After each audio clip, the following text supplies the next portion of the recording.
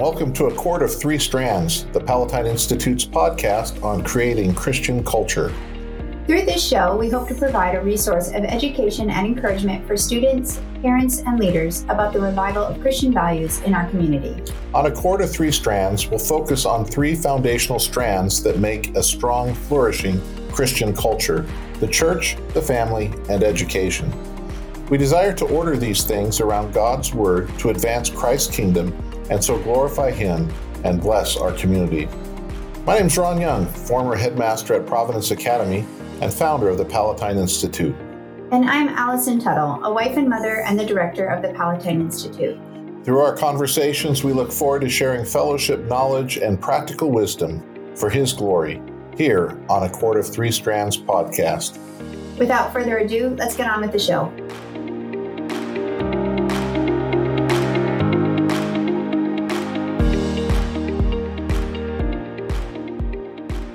Welcome back to A Cord of Three Strands. Last week, we talked about the sociology of the church, primarily about who is in the visible church and the necessity of church membership. What is in store for us today, Ron? Well, last week we focused on who consists of the visible church. Today is the beginning of a 4-part series on what the visible church does. So, what is the work of God's people? And today we're going to talk about worship. Next week, we'll talk about evangelism. The third week, we're going to talk about spiritual warfare, primarily in the idea of intercessory prayer and truth-telling. And that'll be kind of an interesting one, I think. Actually, all of them will be interesting. Please turn in for all of them. But, don't miss any. But no, yeah. But three will be kind of fun. And then 4 is the idea of caring for God's people. So those 4 things, I think, primarily are the work of God's people: worship, evangelism, the spiritual warfare, and care for God's people. So today we're going to talk about worship, and the word I'm going to use is liturgy. And this is derived from a technical term in ancient Greek, liturgia, which literally means work for the people, or the idea of public service. So we've talked already. Maybe it was Noah and I think at the very beginning, we talked about the church. The ecclesia of God is in the ancient world, the Greco-Roman world, you'd have a particular city, which is a kingdom of its own. And there would be the assembly of the people in order to do something, to make law or to do whatever. That assembly was the called out ones, the ecclesia. Jesus uses that name for his church, the ecclesia, the called out ones. He's the king. He's made a kingdom. And then there's the assembly of his people, the ecclesia. And in the ancient Greco-Roman world, and Greek too, the people gathered together did this particular work. And we get the term liturgy. So the church or ecclesia is the assembled people of Christ's kingdom, and the people are gathered to do work, sometimes that a public service, for or on behalf of the people. Ron, is that Greek word in the New Testament? All over. Every time we see church, liturgy. Yes. Work of the people. It's not necessarily compound. Okay. But it's there. And the funny thing is, in the Greek-speaking world, the idea of gathering together as an ecclesia implies liturgy. Okay. That's just It's assumed. It's what you did. So when the church developed its worship, it was given the name liturgy. It's the work. It's the work for the people, or the work on behalf of the people that the people of God do. Mm-hmm. They do liturgy. Okay. Yeah. So we talked about how in a previous episode, I think it was in the season 1, Burning Yet Flourishing.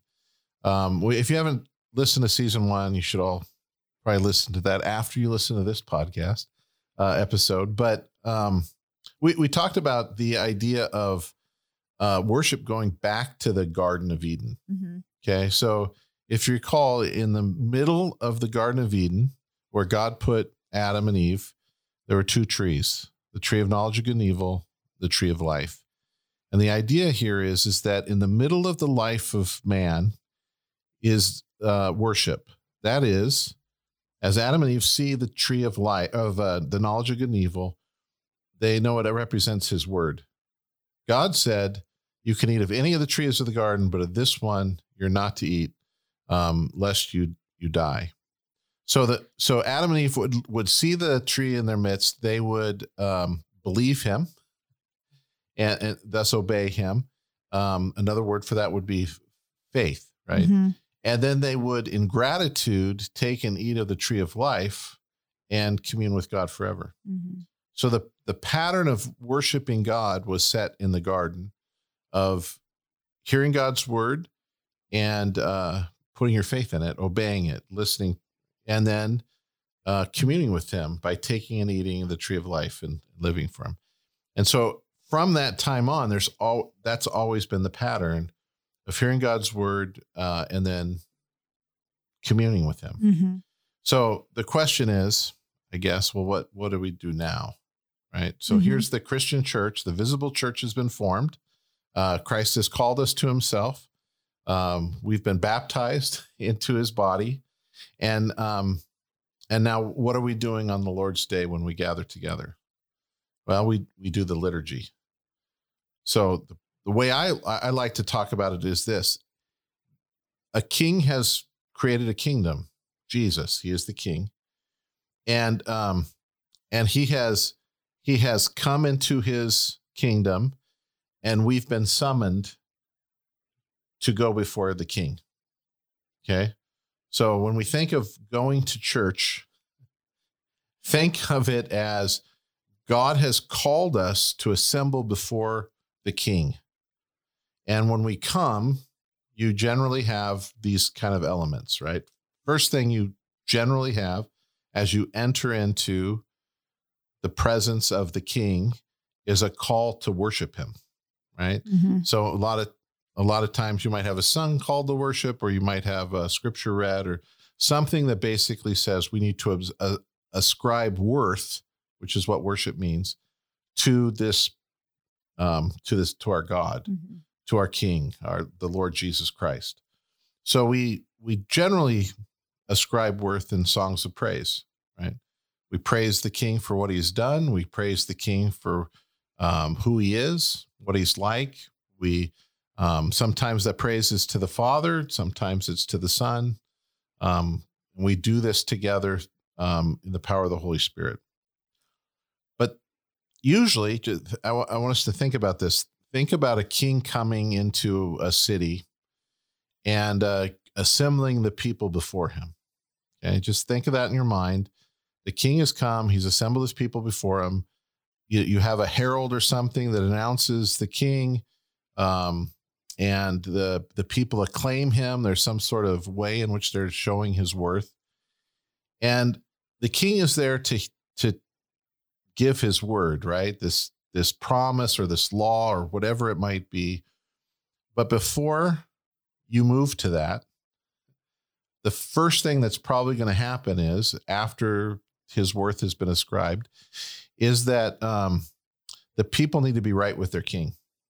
Mm-hmm. There has to be a confession of how we've been unfaithful, mm-hmm. right? God, we know that, Lord, we know this has been your command to us, and we haven't upheld our end, and we beg for his mercy. Mm-hmm. So that's right. So if we're not going to get to the part where we're communing with the king, we're not going to be sharing bread with the king if we've been unfaithful. Right. Without reconciliation. And a commitment to knock it off. Right. To faithfulness. Yeah. Faithfulness. Yeah. All right. So Jesus has conquered. Jesus has called us to himself. We're called to worship him. We ascribe worth. And in doing that, we become conscious of our own unfaithfulness. In contrast to Jesus's faithfulness, in contrast to his love, in contrast to what he has done on our behalf, we have failed in thought and word and deed daily. Mm-hmm. And so in order to proceed, we confess our sin. Mm-hmm. And so we confess our unfaithfulness to him. our sin. And this is a big point. And when I pastored, I had many conversations with certain people on it. And part of it is, if you're ever interested in studying someone who struggled with understanding the gospel, Martin Luther is a great person to look at to his life.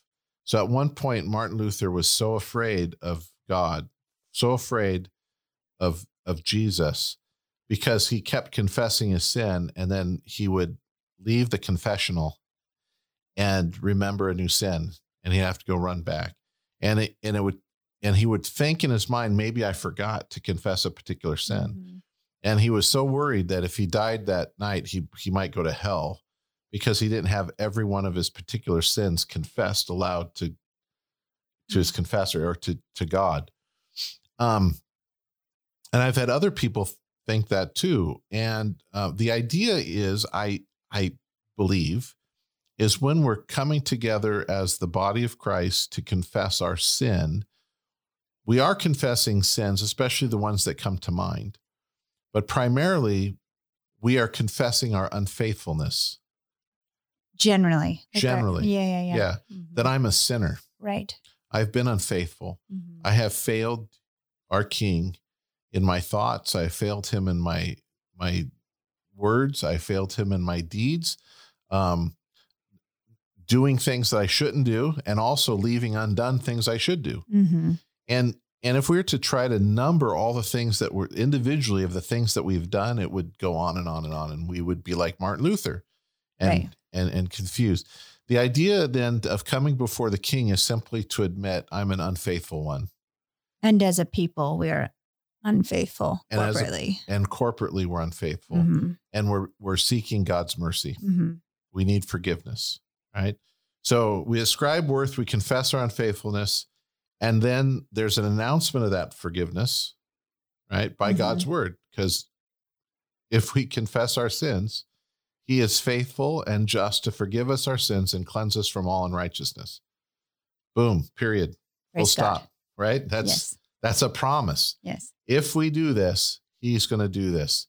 And so we announce that the forgiveness of our sins is announced, and we can then express our thanks to him. So in response to his mercy, in response to this great thing, we swell with gratitude and we give thanks to him. And there's many ways we do that. A lot of times we do it through singing songs. Sometimes it's just verbal expressions. Sometimes it's the giving of our tithes and our offerings as a response of thanksgiving to what he's done. Mm-hmm. There's numerous ways we can do that, but there's an expression of thanksgiving.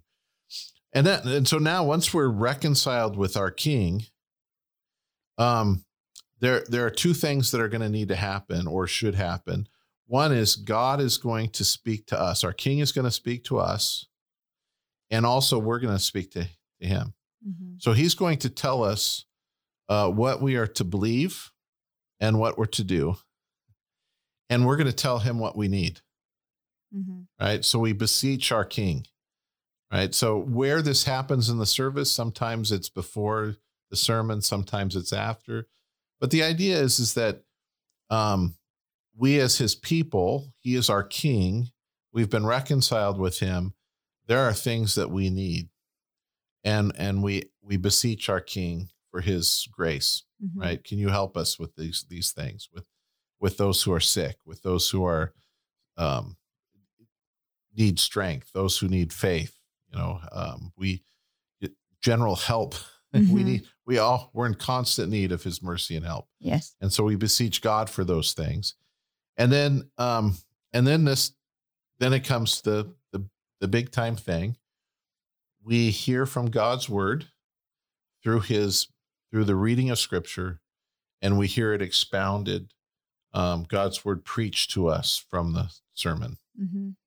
And the way we're to take this is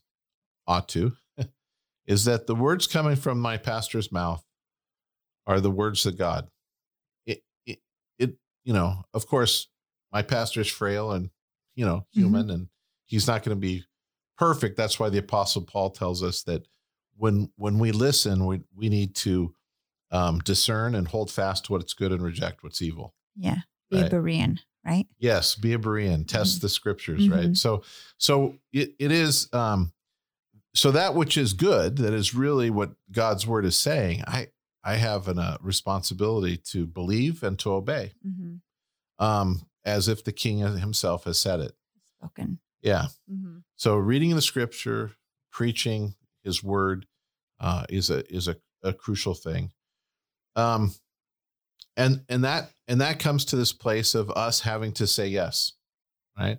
We've heard his word read, we've heard it proclaimed, and we need to respond to that. So again, it's the King has visited us. He is telling us what he wants. You need to believe this about me. You need to believe this promise, and you need to do this. And our response needs to be a yes and amen. And again, our church service could be a variety of ways of doing it. We can sing a song of that's of acclaim, or of we can simply say amen. We could, there's all sorts of ways in which that could be done, but that's the idea of renewing our fealty to him. Like, we were unfaithful and you've forgiven us. Now we've heard his word, and we're saying yes to it, that we're vowing to be faithful again to our King. And then, of course, the last part of it, which is great, is now we receive from him the grace of communion, right? Of communing with him, of living forever, that he has set his kingdom in order. We have been forgiven as his people. He gives us his body and his blood as tokens to us, and we receive them in the form of bread and wine. And in that gratitude of communing with him and of being restored, we're then sent out back into the world with blessing. And that's essentially what the liturgy of the church has historically been. And in our context in 21st century America, you can mostly see that in most church services. And hopefully, if you're listening to us and your church has nothing like that, I would suggest talking to your pastor. Like, have him take a listen to this podcast. I can recommend lots of books. One of my favorite things to study was liturgical theology, and the history of liturgy, and why we do what we do. And I'm now hear me too. I'm not a stickler that says it has to be this way, right? There's the cultural appropriation. How does that sound? I would imagine that if I were to be a missionary to a native tribe in Papua New Guinea, the way they worship is going to be different from the way they worship in Green Bay, Wisconsin, right? You have different language, you have different ways you express yourself. Right? Yeah. So it's not that the church is going to be uniform in its liturgical practice, but there is a uniformity in the liturgical elements, right? There's now I'm gonna say something on behalf of my Baptist brethren. Hello, Baptist brethren. Welcome. I do remember in one of my studies talking about the Baptists, and that a lot of times if you go to a Baptist church, they might not have a corporate confession of sin. And the idea was that the Baptist family was to prepare themselves for worship by having a time of confession before they come. And I think that's pretty cool. And if people were doing that, I would still say that the church ought to do it corporately, because there are corporate sins to confess. But that's kind of a neat thing. What's a better way to prepare yourself to coming to church to meet the King than to confess your sins beforehand, preparing yourself to come before him? I love that idea. Mm-hmm. So if you're a Baptist out there and your church isn't confessing its sin together, I pray you're holding up your tradition, because yes, Baptists have tradition, is that you are confessing your sins corporately, as the father of the house is gathering his kids together and you guys are confessing sins before coming to church. That's awesome. But I don't think most people do that. Mm-hmm. But there is something about the holiness of our King and the unholiness of his people. Right. We can't assume, we can't presume that we could just willy-nilly come before God. Right. I mean, it sort of begs the question, thinking about the Greek word for church, being this group of people that God is calling to himself, that there is a place for that group to corporately confess in. Yeah. Yeah. I mean, in some ways you could argue, or you could ask if it's, I don't know, it feels very American to think, well, we can individually confess our sin, and then maybe that could lead to why even meet as a body. Yeah. Now here's something even more controversial. Ooh, controversy. This show never delves into controversial things. Never. But here's the other controversial part. And I remember someone talking to me about this when I was pastoring.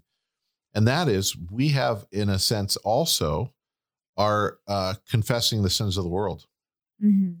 So the idea of confessing the sins of America, because we're Americans, is part of what we do as the American Church, mm-hmm. as those who have been called out from the church to be his people, that we are doing a work on behalf of our world, right, and the people, right. That might be like our public service, correct? Perhaps that has that flavor. So here's where the controversy goes even further. And I'm hoping that I'm not going to lose audience members on this. Like seriously, and I know people get really ruffled over this, right? In some sense, when the country is talking about racism, and we admit that there has been and is racism, and that it's negatively affected our brothers and sisters of color, mm-hmm. That it is not wrong for the church to corporately confess racism, even if you don't think you are guilty of racism, mm-hmm. because we're doing this as a work on behalf of people. Mm-hmm. In other words, if I'm going to spare, I'll give you a sample of this. And we're going to talk a lot about this in episode, whatever it is, the third one, the one on spiritual warfare, where I said it would be interesting. Yeah. Intercessory prayer. Yeah. I'm going to talk about this more at length, but remember when the angels of God, or God, comes to Abraham, and Abraham is hanging out, and they say, hey, Abraham's going to be this great nation. We should tell him what we're about to do. Mm-hmm. And they said, the cry has gone out great from Sodom and Gomorrah. And it's not just Sodom and Gomorrah. It's all 5 cities of the plain: Sodom, Gomorrah, Admah, Zeboim, and Zoar. It's so bad down there. We are going down there ourselves to see the wicked, if it's truly wicked, and then judge them and destroy them. Mm-hmm. And Abraham's response is not, oh, yeah, they're horrible. Please go. Please.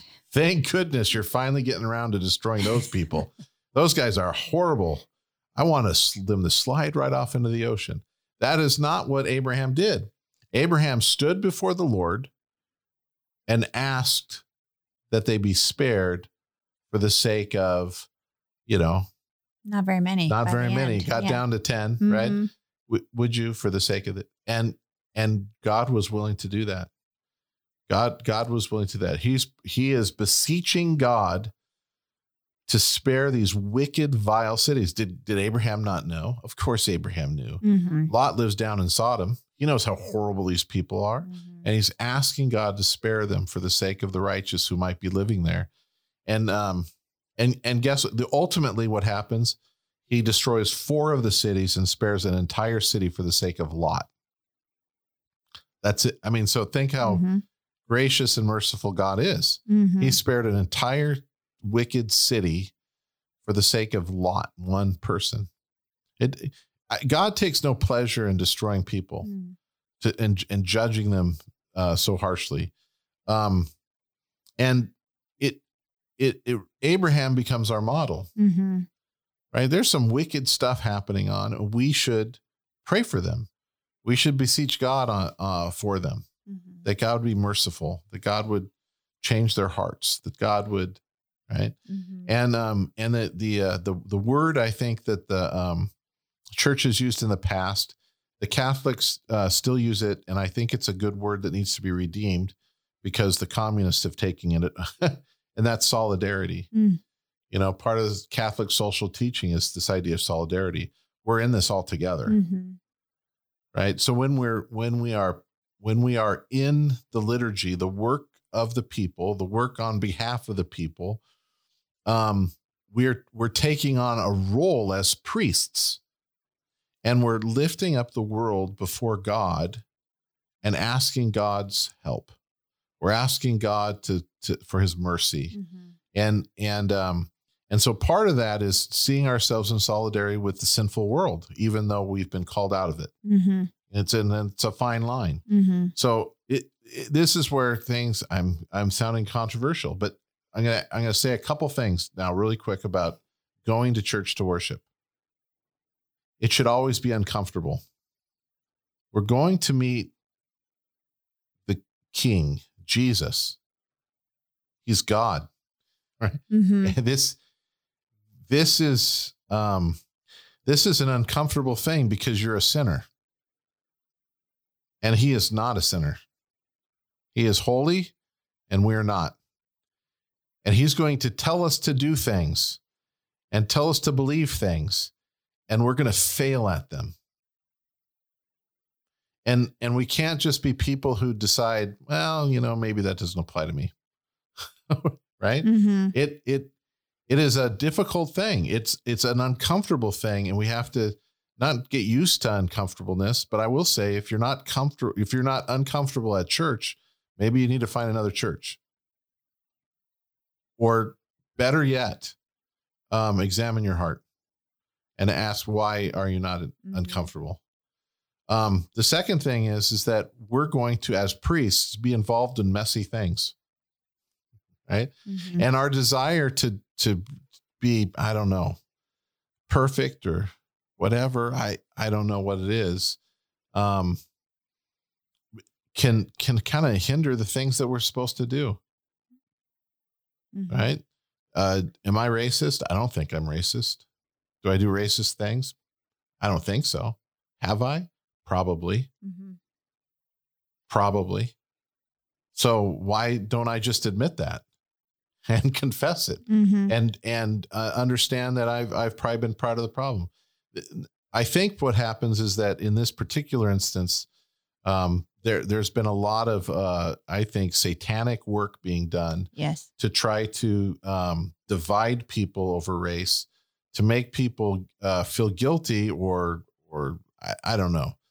But it's a satanic work meant to divide rather than to bring people together under the banner of Christ. And so I get that kind of pushback, but I think some of it is just to hear again this concept that we might do things on behalf of others. But that's part of what it means to be priests of our God. Right. So the word of the day, I remember when our board met together and we talked about goals for this year, that idea of being a peculiar people, right? What does it mean that the church is a peculiar people? Well, part of it means is that we're priests. That's a peculiar thing. It's really weird. We're going to lift the world up before God. We're going to lift sinful humanity up before God and ask for mercy. We're going to do those things. And it could be uncomfortable. Well, tough, get used to it, right? Grow up. You're a priest, for crying out loud. Yeah. You've been called to it. You've been called to it. And whatever God calls you to, he's going to give you what is needed to do the task. Mm-hmm. So man up, even you ladies, you're priests. Yep. Well, that was inappropriate. All right. So that's the idea of liturgy. So what is God calling the church to do? The visible church, what are we doing? Well, one is we're gathering together on the Lord's Day to worship him. And it is the King who has conquered. He's invited us. One last thing. I got a couple more things. I was about to wrap it up. Yeah, that's all right. That's all right. Yeah. A couple of other things. One is the call to worship. Okay. One of the things that drives me nuts, ladies and gentlemen, and maybe I'll be controversial here, but I want to assure you on this that I'm right. That sounds very arrogant of me, but I am. Okay. Let us have it, Ron. Here it is. Ready? Yep. We're not in church trying to invite him to us. That's pagan. That's the prophets of Baal up on Mount Carmel trying to get God to do something. We're not gathering together trying to worship God enough to get the right buzz feeling in order for him to show up. That is not what we do on worship. That's not Christian. Okay? Mm-hmm. When we're gathering together for worship on the Lord's Day, God is the one that's calling us to him. We're coming because we're the ones that have been called by him to gather there. We're not inviting him in to our presence. He's invited us into his presence. And the whole problem with that is we're sinners and we need to confess our sins in order to enjoy that fully. Mm-hmm. So think through this. Like if this is a practice at your church, you maybe should talk to your pastor and worship leaders. We're not trying to invite God into our thing. God's the one that's invited us to hear his word that we might, right? We're not trying to manipulate God. Oh, God, if we do this and this, maybe he'll come and bless us on our way. No. God has business to do with us and he's called us to him. And so our call to worship is a call to remind us of what we're about to do, which is ascribe worth to our King who's invited us in his presence. Mm-hmm. Okay. Mm-hmm. Now, that being said, before there's some people going, I'm going to prove Mr. Young wrong. Or I keep calling myself Mr. Young because that's what Noah always calls me. I'm here with Allison Tuttle and she calls me Ron. And so I'm going to call myself Ron. And that's this. There are times when God has been, because of judgment, that God's presence may be absent.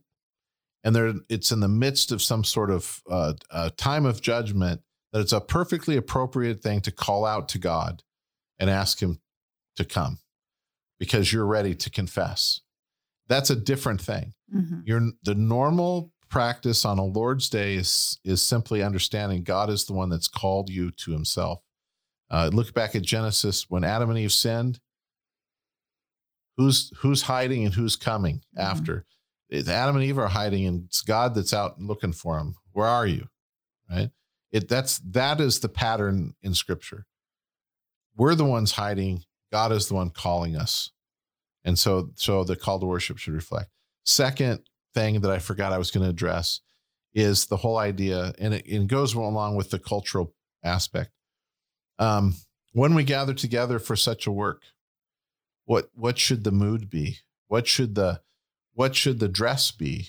What should does this make sense? Yeah. Right. I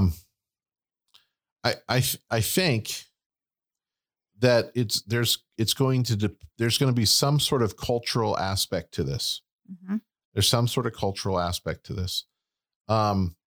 We know that we're coming before the Lord, and so we ought to dress appropriately and go before him appropriately. What that means might be different for other people in their socioeconomic stage or, what have you. Yeah. The hard part with this is it's been in my lifetime, right? So when I was a kid in the 70s, in the 1970s, that wasn't that long ago. I'm not that old. Everyone got dressed up to go to church. The whole idea of this, your Sunday best, Mhm. right? That's where it comes from. You're going to church, you dressed up to go to church. As a poor kid, we're not wearing suits and ties because we didn't own suits and ties, but we wore our best jeans and we wore our best shirts Yeah. to go to church. Mhm. Most men had a tie on when they went to church, even if they're blue collar workers. They had a tie for church, a suit for weddings, for funerals, to go to church, Mhm. that type of thing. What happened in the 1980s is this idea of seeker sensitive or seeker driven. We're going to recreate church so that people who don't go to church are going to feel comfortable, which defeats the whole purpose of church. Mhm. Right. So, this person would never come into church. We think part of it would be they'd feel like uncomfortable because everyone's dressed up and we shouldn't make everyone dress up. So that they're and so after a few decades of that kind of thinking, no one expects to do anything. Like, the whole idea is the demand now that the churches are going to acquiesce to my own desires to be comfortable. Mhm. And it's not about meeting Jesus. It's about my demands to be comfortable. And then we remake Jesus in our own image. Right. Right? Oh, the Jesus I worship, I'm supposed to just come as I am, and he has to accept me. Mhm. So there, right? That sounds so ridiculous. I hope everyone knows how ridiculous that sounds.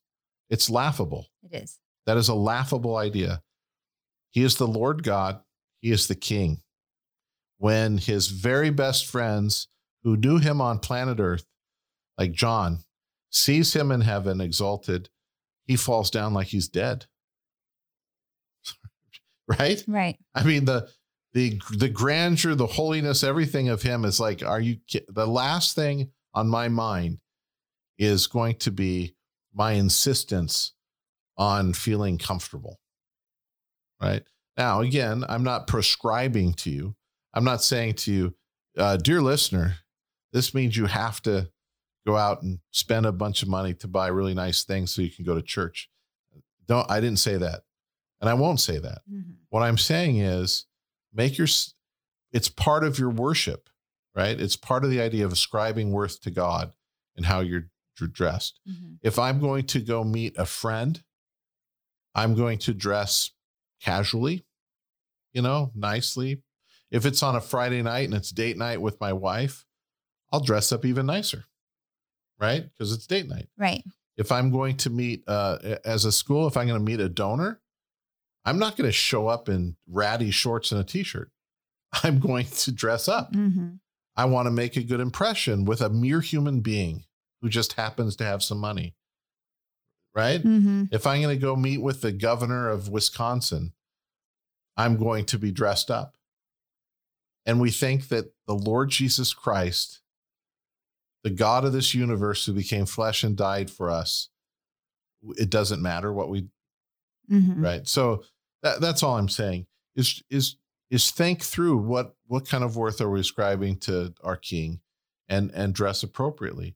I don't think that means everyone needs to be wearing suits. That's not really part of the Green Bay culture. Right. But if I lived in New York City, Mm-hmm. perhaps that's what I would do, is I would wear my nicest suit. Mm-hmm. If I lived out in if I was a farmer out in the middle of nowhere, which could be not that far from Green Bay, Wisconsin, actually, right? Correct. It might be I'm going to wear my jeans that are the cleanest, that don't have holes.